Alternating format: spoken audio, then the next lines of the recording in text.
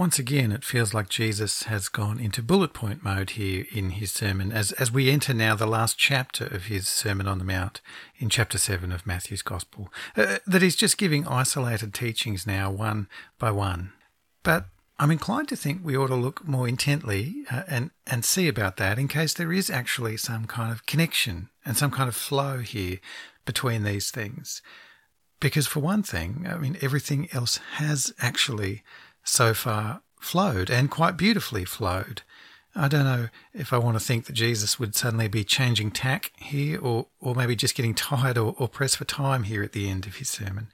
So I wonder if instead I'm just missing the flow. For another thing, my eye was caught in this text by that little word at the start of verse 12, so. So, whatever you wish that others would do to you, do also to them. That little tiny so just makes me think that famous little verse there in verse 12 actually flows on from the previous text. So we'll work through this text and think about the various things that Jesus does talk about here, as always, of course. But perhaps, too, we might think in the back of our minds about this teaching in terms of where it might actually flow, and whether these things might therefore all somehow fit together. The first 5 verses speak to how we should walk with our brothers and sisters in the here and now, how we should walk with our brothers and sisters while we are all still wrestling with sin. And the opening verse, I think, is very often misused. Judge not, that you be not judged. So many people look at that verse in isolation from the very next words and take it to mean here in Matthew chapter 7 and verse 1 that Christians should not presume to judge what is right and what's wrong in anyone's life. And obviously that then becomes a rock-solid defence against anyone who might ever call out people's sin. Christians shouldn't judge would be the catch cry of people who read this verse in isolation, that kind of way. And yet the rest of the text actually speaks about how we should, in fact, lean into each other's lives and help correct each other from sin. If we go about things right, verse 5 actually says that we will be able to see clearly to help one another to take away sin from our lives. It's just that we need to find the right posture before we try to do that. And that's where the rest of the verses in between 1 and 5 come into play. And specifically, Jesus says that we should start with our own sinful hearts first, rather than just focusing on our brothers and sisters and their sin. Let's read the whole thing. Judge not, that you be not judged. For with the judgment you pronounce, you will be judged, and with the measure you use, it will be measured to you. Why do you see the speck that is in your brother's eye, but do not notice the log that is in your own eye? Or how can you say to your brother, let me take the speck out of your eye, when there is the log in your own eye? You hypocrite, first take the log out of your own eye, and then you will see clearly to take the speck out of your brother's eye. Yes, in fact, we should judge rightly and discern about sin in the lives of other believers. But moreover, says Jesus, we should examine our own lives for sin too. That will have us better placed, says Jesus, to actually then help those other friends. In other words, we are to judge, but not be judgmental. And in other words, I think, we are called to be just towards the sin, but gracious towards the sinner. We need to have a measured approach that has us searching our own hearts first in humble concession that we too have sin in our lives. And that will bring us into the necessary posture to be able to help one another. We need a kingdom heart posture of humble grace. Just as God has been gracious to us in our sin, so also us now unto others. But as Jesus seems to know here, our default inclination is to jump up and down about other people's sin, while hardly batting an eye to our own. This is our painful and difficult reality if we are honest with ourselves. Too easily we get drawn into judging others as sinners as our first point of call, if indeed we ever do move on to consider ourselves. But Jesus says here we should search first for the sin in our own kingdom hearts. And he calls our sin a plank in our eye and others a speck in their eye to imply that us dealing with our own sin should be the much greater priority. So maybe we should learn to see that red flag when we find ourselves increasingly harping on other people's sin. Maybe that's actually a warning that something might be wanting in terms of our own wrestle with sin. Perhaps we are ignoring some crisis within. We should be humble as disciples of Jesus, foremost concerned with our own life and our own desperate need for his grace to forgive us and correct us from sin. And from that broken posture, we would then be more kingdom heart generous towards others.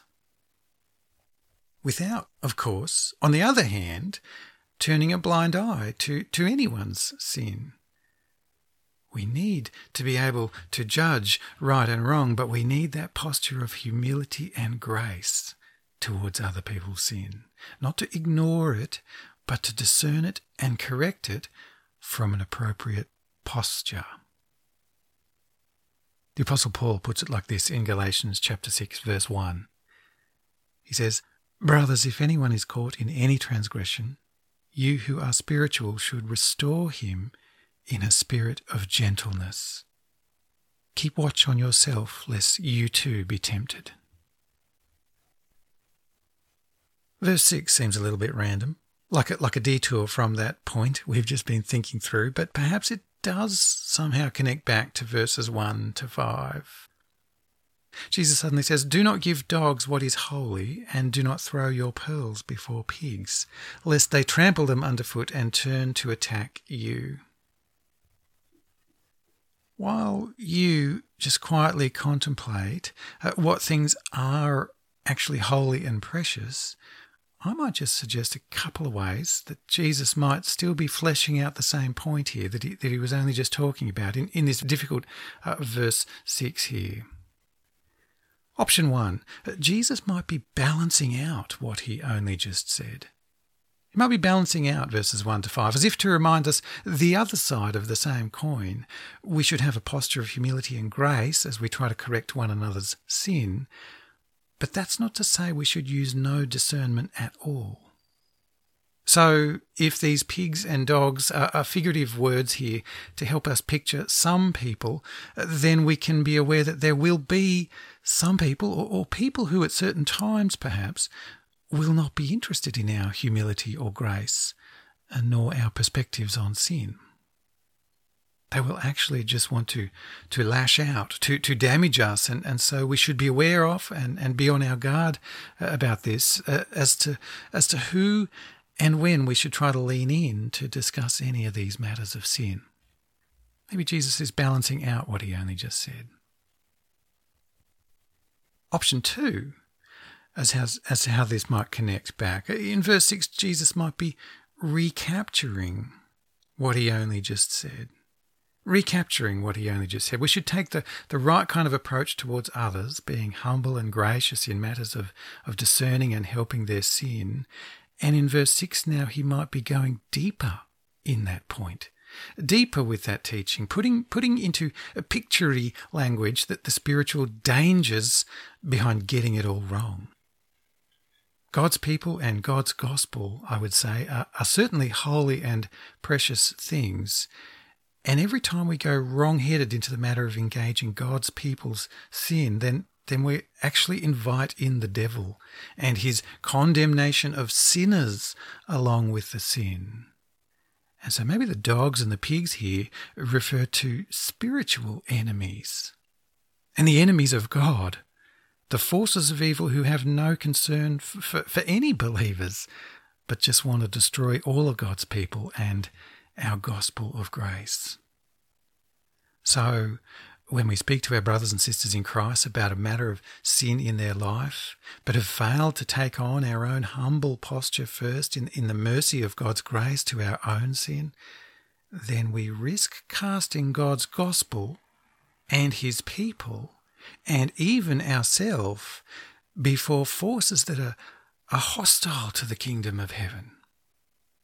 Satan will take any opportunity to rip us out of the gospel of grace and to stir up enmity in doing that, and to stir up strife and despair and hurt and pain and shame and anger and all the other things that Jesus has lifted us out of through his gospel of grace. We may be confident in our own minds that we think we can rightly draw out other people's sin, and if we do go into that from the wrong posture, well, Satan will happily validate that pride for us. But don't be deceived.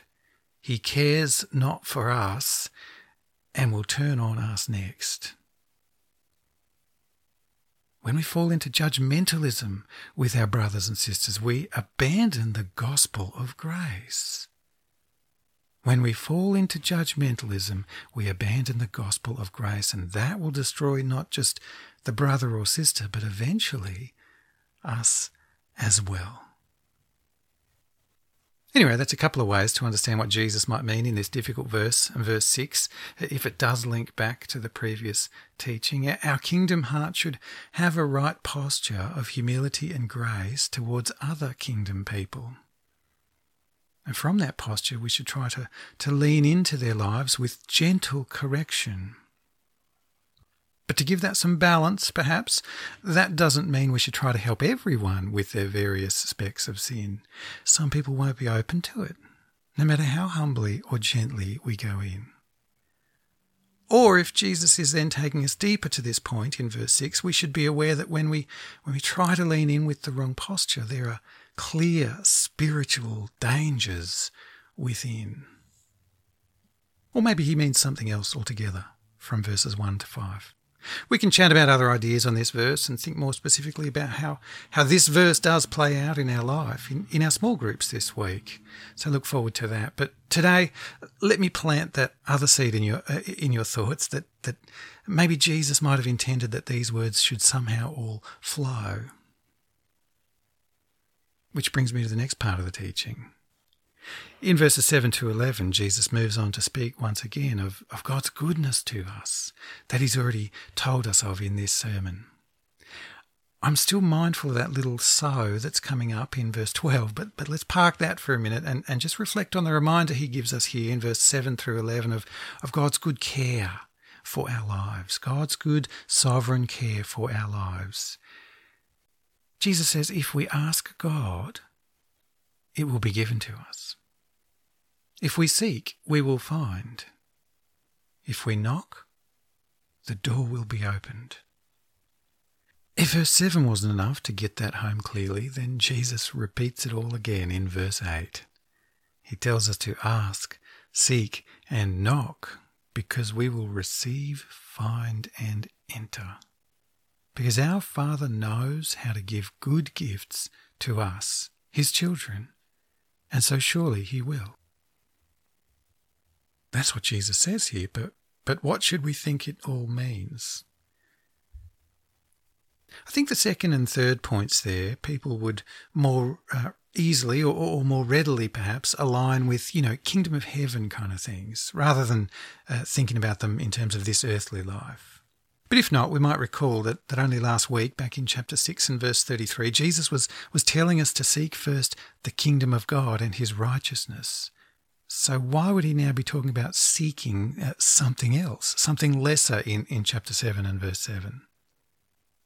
And so too wouldn't it be that we would be knocking on the door of heaven? God will open that door even now. The first point, though, I think, is one where we're more likely to wander back and get stuck in this earthly frame of mind. Ask, and we shall receive. Ask, and we shall receive. Now, not to say that we shouldn't ask for everything we need in this life. Actually, of course we should. But surely of first importance and of first relevance here would be that we were asking kingdom kind of things, like forgiveness, salvation, mercy, comfort for our souls, assurance of heaven, such things like these. Again, didn't Jesus only just try to lift up our eyes to heaven? To store up treasures in heaven and not store up things on this earth? So why is it that we see verses like this one in verse 7, and instinctively, I think, if we're honest, we think about things like $1 million for ourselves rather than, that basic support would be raised for a missionary worker friend. But so too, as I say, we should ask God to care for us too, just as Jesus told us in this very sermon that God will feed us and clothe us, and that we should ask for our daily bread. Again, though, our eyes probably lock onto this verse, ask and you will receive, and think more about $1 million kind of things than the next grocery bill or op shopping trip. The verse makes God seem a bit like a genie to our culturally conditioned minds if we just isolate those few words. And then, of course, when we don't receive what we've asked for, the verse seems totally unreal. But perhaps the $1 million kind of requests that we make would actually be to us like the serpent or the stone, an agent of death in the picture words that Jesus goes on to use. We think that $1 million would be good for us, like landing the mother of all fish that would sort out all our needs once and for all. But God would know better than us. It could be a big venomous snake. If we could learn to ask for what would truly be good for us, what would actually be the bread and the fish in Jesus' word pictures here, then we could expect God would then provide what we need. So the problem here is not that Jesus is mistaken in this verse or exaggerating this promise from God, but that we are so often and so easily misguided about the things that we actually need, about what would actually be good for us. We don't always know the measure that we need, but God knows, and without measure, He cares. And it's from this extraordinary basis, where Jesus reminds us yet again in this sermon that we are safe in the hands of God for our lives, then that He now drops in that little word, so. So, whatever you wish that others would do to you, do also to them, for this is the law and the prophets. The concept itself here in this teaching, I think, is fairly straightforward. It's known as the Golden Rule because it captures in one the whole essence of God's Old Testament laws, as Jesus says there. You'll recall from earlier in the series, chapter 5 and verse 17 in Jesus' sermon, that the law and the prophets, it's shorthand for the Old Testament scriptures. And now Jesus uses that shorthand again because this golden rule, do unto others as you'd have them do unto you, actually underpins all the various Old Testament laws. And it is so straightforward and intuitive, I think, for us, this call in verse 12, that it has actually become woven into even our secular thinking in the social and cultural space that we live in. Anyway, we can look a little deeper into the rule itself in our small groups this week. The challenge I'd rather put to us today is that we might try to understand that little so that sets it all up. So, whatever you wish that others would do to you, do also to them. The most immediate context for that so is that ask, seek, knock teaching that was running from verse 7. So, could it be that we treat others as we'd like to be treated because God has already so perfectly treated and promised to care for us well first? Is it that if we know God so loves us and is caring for all of our needs, then we can actually learn to have real love for one another and to care for them too? Do verses 7 to 12 all go together and form a nice little block that teaches us that we need to take a healthy kingdom heart posture of thankful generosity towards others? That we can be so thankful for God's goodness to us in all that we need, that we can turn around from that and just be generous and loving towards others. if we measure the immeasurable riches of God's tender care, then we might have a kinder, more gentle posture towards others. I don't know, something like that. I don't know. I do think there must be some kind of flow of logic like that in this section, but so too I'm mindful, of course, that the way we would want others to treat us in verse 12 would also sweep further back into Jesus' words. So if we think back on the first part here in verses 1 to 6, surely we would want others to be humble and gracious with us when helping us in our wrestle with sin. And so too we should treat them that way too when it's the other way around. So maybe the little so in verse 12 takes all of this in. Treat others with humility and grace in matters of sin, because that's how we'd want them to treat us in matters of our sin. Be kind and generous towards others. We'd want them to treat us that way too. Both of those things actually flow from how God treats us all of us who have come to have faith in the Lord Jesus. He has set us aside as his holy and precious possession through his own humility and grace towards our sin. And he has taken our needs under his sovereign care now, and he has us in his hands the rest of our lives and to eternity. Something about that here connects these dots. I can't get my finger on it, but there's something here that flows from our heart relationship with God into our heart relationship with others.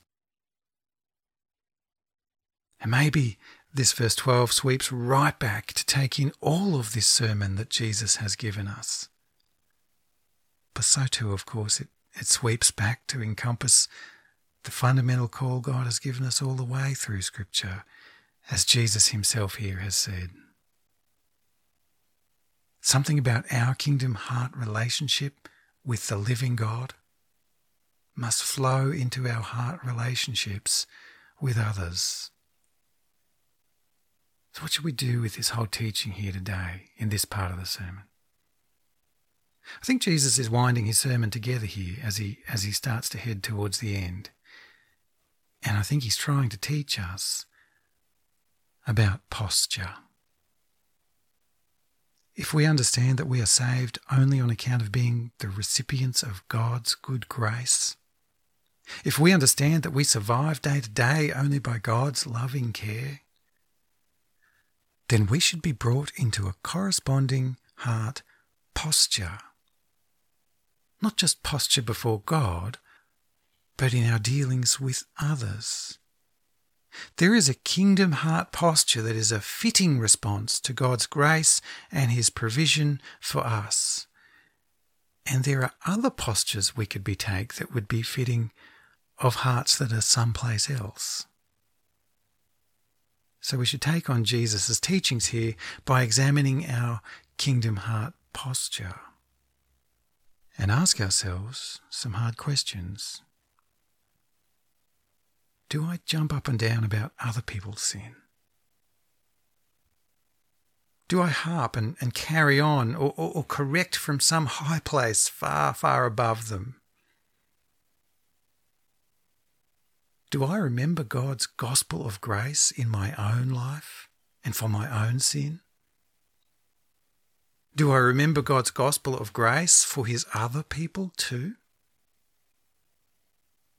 Do I forget that God cares for all of his children and will certainly care for me? Do I know that he provides everything I have and will need? Do I count others as more significant than myself?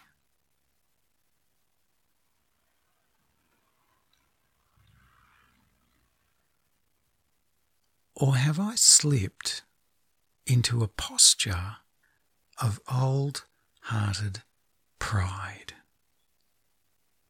Have I slipped into a posture of old-hearted pride? Blessed are the poor in spirit, as Jesus began his whole sermon, for theirs is the kingdom of heaven. Let me pray. Heavenly Father, we thank you as always for your scriptures, that we have them open and available and we can look at what you say. We hear probing calls from Jesus in this part of his sermon, that we should start with our own wrestle of sin. Help us to trust you, Father, and actually respond with that same kind of love and humble grace for your other children. Keep us ever mindful and only more and more mindful that it is your grace that made us your children. It is your providence that keeps us alive. Teach us, therefore, to be kind and gentle to others. Holy Spirit, search our hearts and help us discover where the dangers do lie. Show us where we can take on a more kingdom-hearted posture in our lives. In Jesus' name and for his glory we pray. Amen.